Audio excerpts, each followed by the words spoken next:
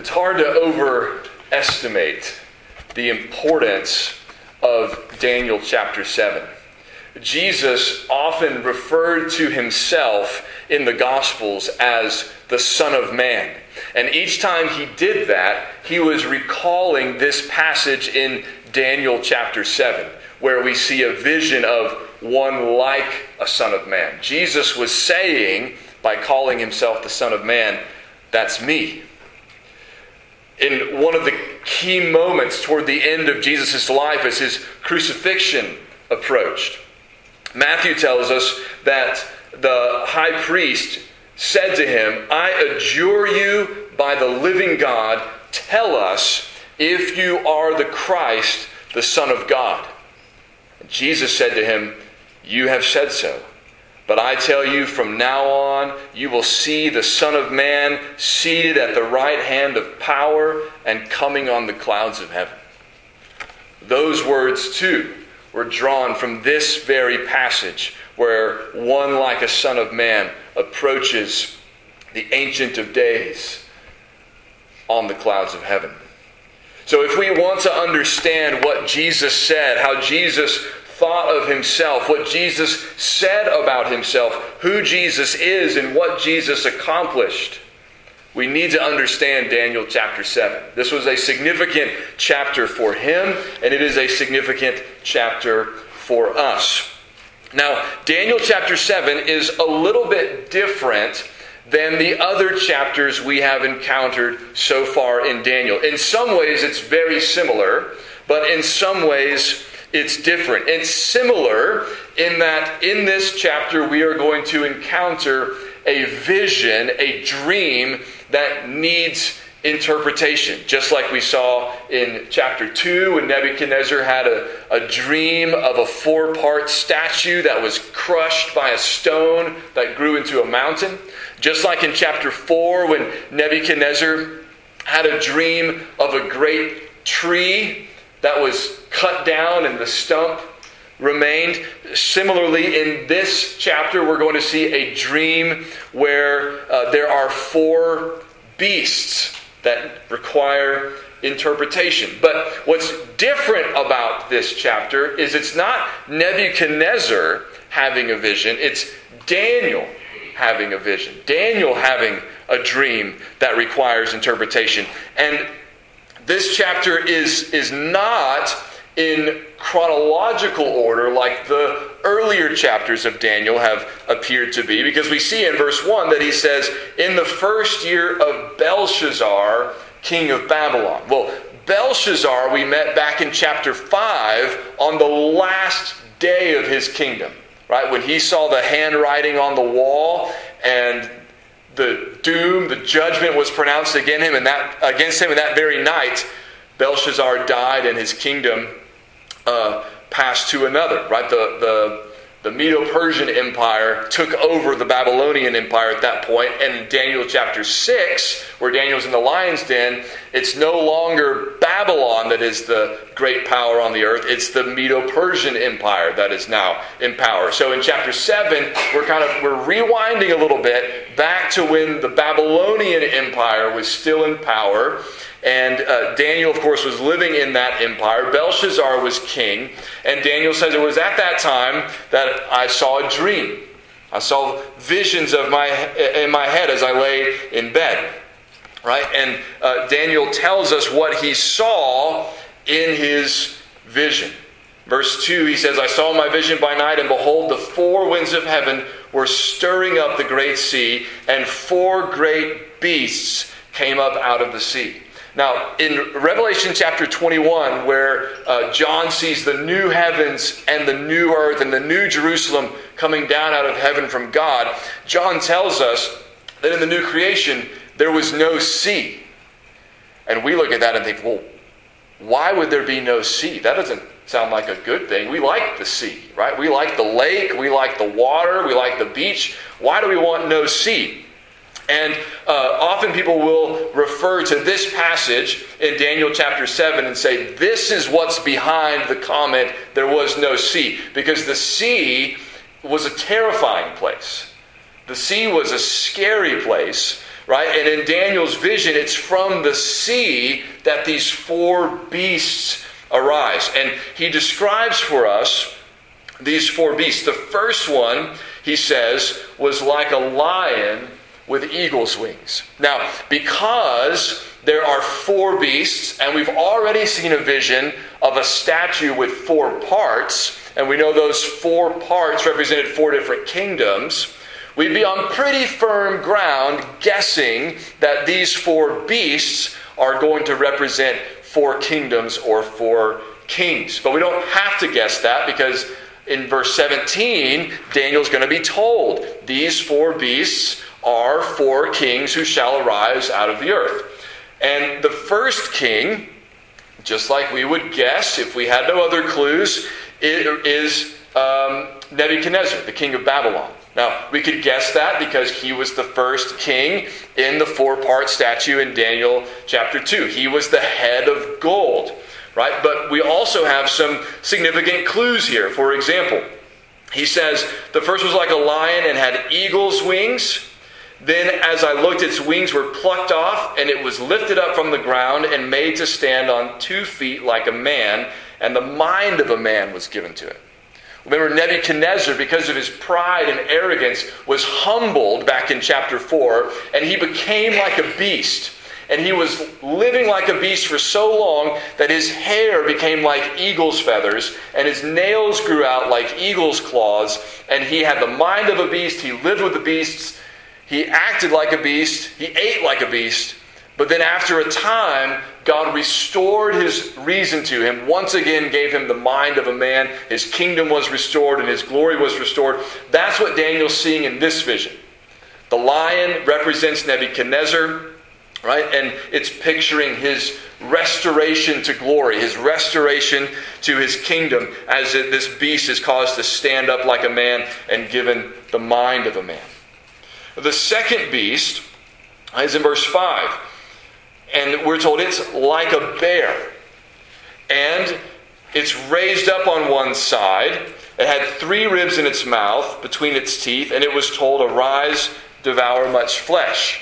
Now, this is going to be the Medo-Persian Empire. The combination of the Medes and the Persians came together in one empire, but probably unequally balanced. Hence, the bear is tilted to one side, raised up on one side.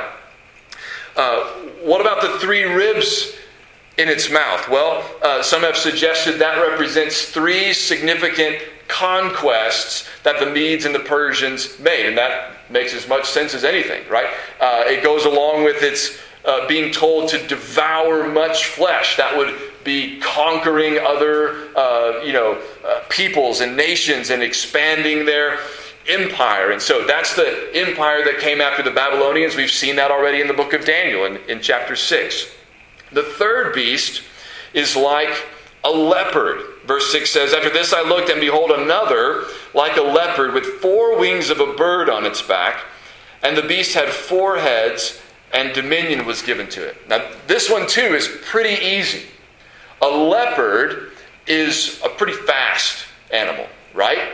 And if you put 4 wings on its back, that would imply it would be even faster. Well, you might remember that the man who most swiftly conquered virtually all the known world was Alexander the Great. He took over from his father, Philip of Macedon, when he was 20-ish years old. And within about 10 years, he had expanded the Greek Empire to enormous proportions. And then shortly after that, he died. He quickly conquered the world, and then his kingdom came to an end. And when he died, his kingdom was divided among 4 of his generals. And so you have a leopard with 4 wings and 4 heads. The 4 heads representing the 4 generals, most likely, that took over after his death. And again, the leopard with the wings representing how swiftly Alexander conquered the world. So that's the Greek Empire. So you got the Babylonian Empire, the Medo-Persian Empire, the Greek Empire. That all matches what we saw with the second statue, with a 4-part statue in Daniel chapter 2. And then we come to the fourth beast. And in the four-part statue in Daniel 2, the fourth part we took to represent the Roman Empire, which is probably what the fourth beast here represents as well. But this beast is different. We're not told what animal this fourth beast is like. We're just told that it's terrifying. Verse 7 says, "After this I saw in the night visions, and behold, a fourth beast, terrifying and dreadful and exceedingly strong. It had iron teeth." You might remember that the fourth part of that statue was made of iron, right? And iron mixed with clay. It had iron teeth. It devoured and broke in pieces and stamped what was left with its feet. Back in chapter 2, we were told about that fourth kingdom. There shall be a fourth kingdom, strong as iron, because iron breaks to pieces and shatters all things. And like iron that crushes, it shall break and crush all these. So these two visions seem to be representing the same four kingdoms. Daniel's just has a little more detail to it, right? A little more description of what these kingdoms are going to be like. This fourth kingdom, we're told a little bit more about it in verse 7. It says that it had 10 horns. Right? In verse 8 says, "I considered the horns, and behold, there came up among them another horn, a little one, before which 3 of the first horns were plucked up by the roots. And behold, in this horn were eyes like the eyes of a man, and a mouth speaking great things." Now, that part of the vision, the fourth beast and the 10 horns and the little horn, that part is so significant that Daniel is going to ask for an interpretation of those things, and he's going to receive them in the second half of the chapter. But we're not going to get that far this morning, so I'm not going to try to explain the fourth kingdom very much, or the 10 horns and the little horn. We'll hopefully get to that next time in our next sermon on Daniel. We'll cover the second half of Daniel chapter 7. But for now, it's just enough for us to know that those are there and that we're going to get an interpretation later. But looking at those 4 beasts and those 4 kingdoms that they represent, part of what's significant about that is, of course, the first beast represents the kingdom that Daniel is a part of while he's having the vision. Right? So there's no real new revelation there, right? Since it was during the days of the reign of Belshazzar, the humbling and restoration of Nebuchadnezzar had already taken place. That part of the vision, therefore, is not really prophetic. It's not about the future. But the next 3 parts of his vision, the next 3 beasts they are revelations of future events, future kingdoms that Daniel had not yet encountered, that God was revealing to him in that dream, just like God had revealed to Nebuchadnezzar in his dream in Daniel chapter 2. Now, there are some who say Daniel cannot have known these things. Not only these things, but other things we encounter later in the book of Daniel. There are some who they just don't think that it was possible for Daniel to predict with any detail things that had not yet happened.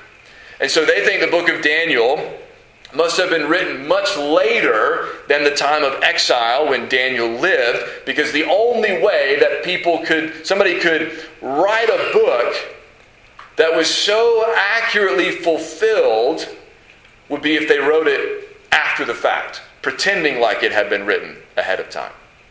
But here's the problem with that.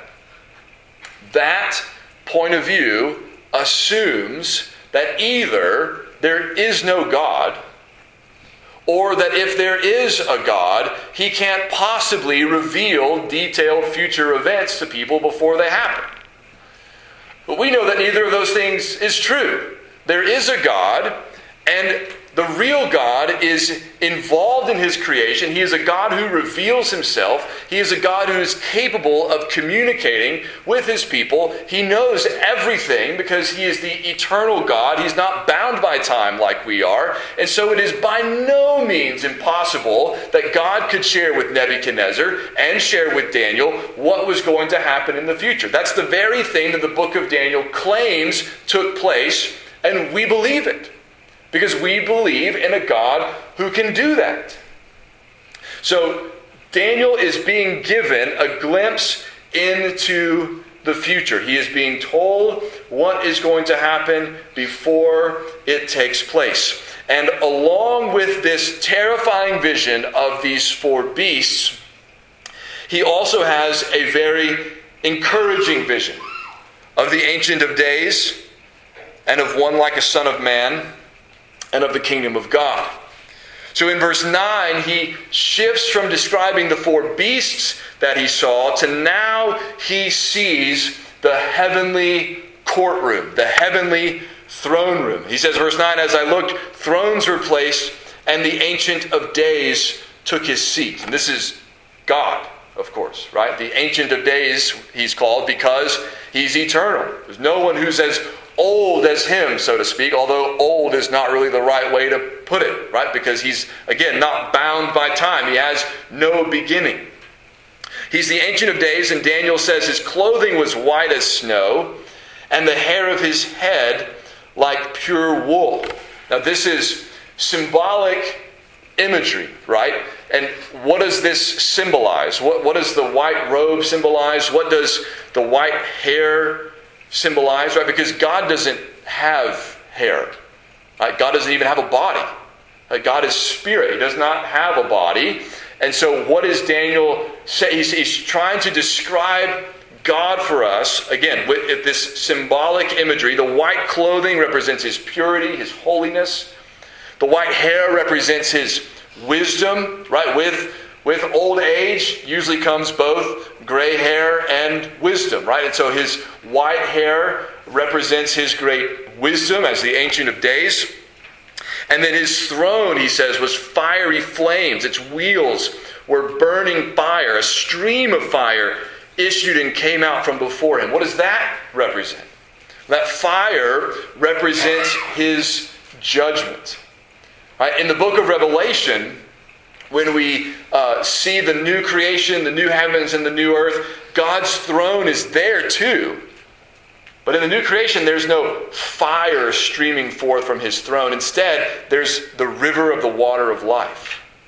Why? Because in the new creation, God's presence is the source of eternal life, the source of all nourishment and refreshing and joy and life and peace and all those things. And that's pictured for us by this river of water of life coming from his throne. Here, the picture is one of judgment, not of life. So it's fire that is streaming forth from his throne. Fire that even makes up his throne.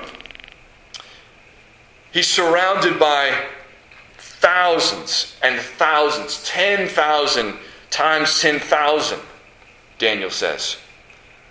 The court sat in judgment and the books were opened. Again, this is a courtroom scene. God has arrived as judge, and the books are being opened representing all that God knows about all of these kingdoms, which is all that there is to know.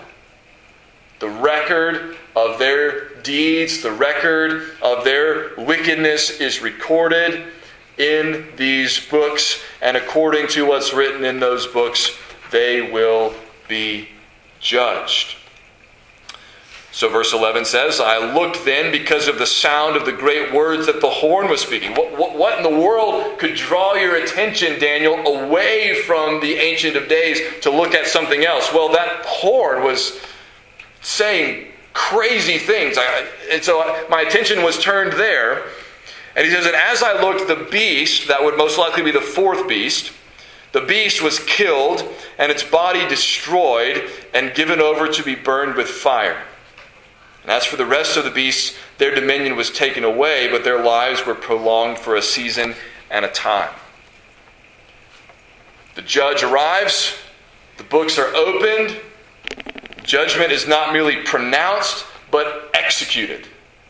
This terrifying beast that's devouring the whole earth, it's mighty and powerful, intimidating, probably seems invincible.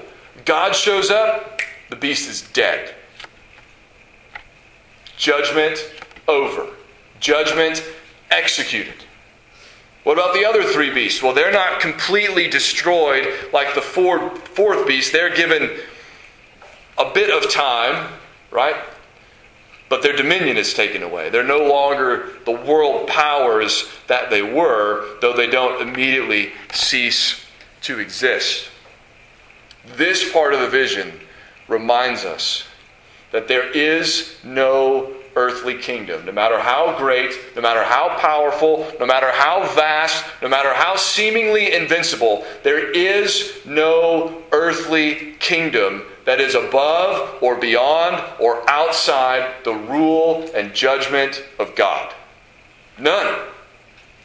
No king, no nation will be exempt from the judgment of God. None. All must give an account to Him, not only individuals, but even great kingdoms. There is no power that is greater than God's power. There is no kingdom that can do whatever it wants without consequence. That's good news, right? Especially if you're threatened by one of those kingdoms. You feel small in the face of a terrifying beast that devours people ruthlessly, seeming without care, sometimes even without cause, just devouring people for the sake of it, perhaps. What's going to happen? Will they prevail forever? Will they get away with that forever? No. They will face the judgment of God. God will set all things right in the end. Of that, we can be absolutely certain. Now, after Daniel sees the Ancient of Days, the great judge of the universe, pronouncing judgment against this terrible beast, he sees one more thing. Verse 13, he says, I saw in the night visions, and behold, with the clouds of heaven, there came one like a son of man, and he came to the Ancient of Days and was presented before him. Now, who is this? Who can approach the Ancient of Days? Who would be presented before the Ancient of Days? Who could stand before the Ancient of Days? I mean, think about the prophet Isaiah. Holy man. A man God used to prophesy about the coming of the Messiah, to rebuke Israel for her sins. A holy, godly man used mightily by God. When he was brought in a vision before the presence of God, he crumbled and thought he would be destroyed. Woe is me, Isaiah cried out. But here's this one like a son of man. Doesn't appear to tremble or be afraid. Doesn't appear to have any reason to be ashamed before the Ancient of Days. And he's given an eternal kingdom, the kingdom of God. All peoples, nations, and languages are going to serve him. Who is this? Well, notice that it does not say he is merely a son of man. That's a phrase that's used in the Bible often to just refer to a human being. For example, in the book of Ezekiel, Ezekiel is often called son of man. It just means you're a human, you're a person. Who is this one who's like a son of man? Well, notice he's not like a beast. Over and over we've been told, I saw something like a lion, like a bear, like a leopard. 4 terrifying beasts. This one's not like that. He's like a human being. He's like a son of man. But if he's not just a human being, who is he? And why is he called or described as one who's like a son of man? Well, I don't know how much Daniel was able to figure out about that, but we don't have to try very hard because the New Testament makes it really clear who this is. Jesus himself makes it really clear who this is. It's him. It's Jesus. And the reason why it makes sense that it's Jesus is because Jesus is like a son of man. He became like us. He took on flesh and blood. He was born of a woman. He was born as a man. He became a servant. But he's not merely a human being because he is the eternal Son of God. And when he took on flesh, he didn't stop being God. He remained fully God, but now he's also fully man. How do you describe a person like that? Well, he's like a son of man. He's not the exact same as us because he's more than us. He has our same human nature that he's taken upon himself. But he's more than us because he's not just the Son of Man. He's the Son of God.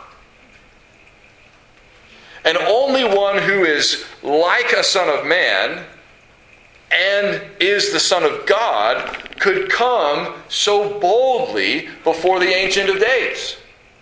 Only one who's like a son of man, but also the Son of God, could be a king worthy of the service, the obedience of people from every tribe and tongue and nation. Only one who is Son of Man and Son of God could rule the kingdom of God forever, could be worthy of receiving a kingdom that has absolutely no end. What Daniel describes as an everlasting dominion and a kingdom that shall not be destroyed.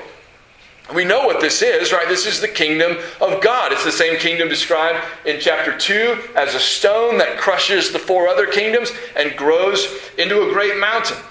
We're told in that chapter that in the days of those kings, the God of heaven will set up a kingdom that shall never be destroyed, nor shall the kingdom be left to another people. It shall break in pieces all those kingdoms and bring them to an end, and it shall stand forever. In Daniel chapter 4, we're told about God's kingdom that his dominion is an everlasting dominion and his kingdom endures from generation to generation. And in Daniel 6, we're told his kingdom shall never be destroyed and his dominion shall be to the end. It's the very same kingdom here in this vision that is now given, verse 14, given to this one like a son of man. Given to Jesus. And again, that fits because when Jesus comes as the Son of Man, what does he preach? Repent, for the kingdom of heaven is at hand. I'm the king. I've come to rule. The kingdom of God is now near. That's what Daniel is seeing. Now, when does this take place? That's a little bit trickier. But in our summer book discussion book that we're going to discuss in August, The Ascension by Patrick Schreiner, he suggests, and I think he has really good reasons for suggesting this, he suggests that this vision Daniel sees is a vision of the ascension of Christ. Now think about it.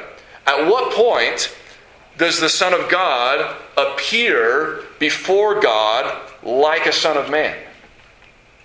He didn't always have a human body, right? Before his incarnation, before he was born of the Virgin, he didn't have a human body. He didn't have a human nature. He was spirit, just like God is spirit, right? But then he took on human flesh. He lived a perfect life. He died on the cross. He rose from the dead, securing salvation for sinners, for all who repent and believe in him. And then after his resurrection, he spoke to his disciples, appeared to them for 40 days, and then he ascended into heaven. And when Acts chapter 1 describes Jesus' ascension, what does it say? It says, he was lifted up, and the clouds took him from their sight, as the disciples were looking on. Here you have one like a son of man, going into the presence of the Ancient of Days, coming on the clouds. And when was it that Jesus received this eternal dominion, this kingdom, this perpetual reign? Was it not when he was installed as king at God's right hand after his ascension? This is what Paul says in Philippians chapter 2, where he describes how he was in the form of God, But he humbled himself, became a man, and he humbled himself even to the point of death and to the point of dying on a cross. And then Paul says, therefore, see if this doesn't sound a whole lot like what we're seeing in Daniel 7. Therefore, God has highly exalted him and bestowed on him the name that is above every name, so that at the name of Jesus, every knee should bow in heaven and on earth and under the earth, and every tongue confess that Jesus Christ is Lord, to the glory of God the Father. That sounds to me a whole lot like, to him was given dominion and glory and a kingdom, that all peoples, nations, and languages should serve him. His dominion is an everlasting dominion which shall not pass away, and his kingdom one that shall not be destroyed. Daniel was seeing in his vision, long before it happened, the fruit of Jesus' incarnation, the fruit of Jesus' death, the fruit of Jesus' resurrection. He's witnessing, perhaps, the climax of his ascension, his exaltation, when he is installed in heaven at the right hand of God as the King who rules over all.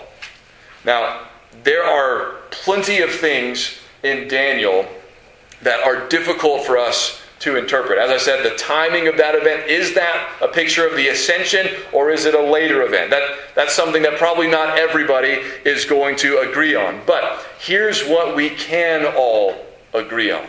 The ultimate question posed by this chapter is not, when did this take place? That's an important question. That's not the ultimate question. The ultimate question is, which kingdom and which king will receive your allegiance and my allegiance? There are plenty of kingdoms that vie for our allegiance. There are plenty of kings that at times demand our allegiance. But there is only one kingdom and one king that will never pass away. And this king is so much better, so much greater, so different than all those other kings. Only this king is not a mere son of man acting like a god. This one is God who became a man. This one does not demand that his subjects give their life for him, die in his place. This king does not devour his subjects in order to advance his own glory. This king laid down his life for any who would be willing to be his subjects, any who would repent, any who would trust in him, any who would bow their knee to him. This king is the only king who has secured for us eternal life. It's the only king whose kingdom will never end. It's the only kingdom who, if you throw your lot in with him, there's never going to be a day when you lose. There's never going to be a day when it all comes crumbling down. There's never going to be a day when it's all over and your dreams are vanquished and everything you invested turns out to be for naught, because there's no sacrifice you can make for this king that's too great. There's no cost that you can pay for this king and this kingdom that is too great, because this king is worthy of our everything, and this kingdom never comes to an end. And not only that, this kingdom is not terrifying. This kingdom is not a kingdom that devours and frightens. This is a kingdom, the Bible says, is characterized by joy and righteousness and peace. And it's a kingdom whose doors are open to anyone who will come in repentance and faith and say, that's my king. Jesus is my Lord. I trust him. Let's pray.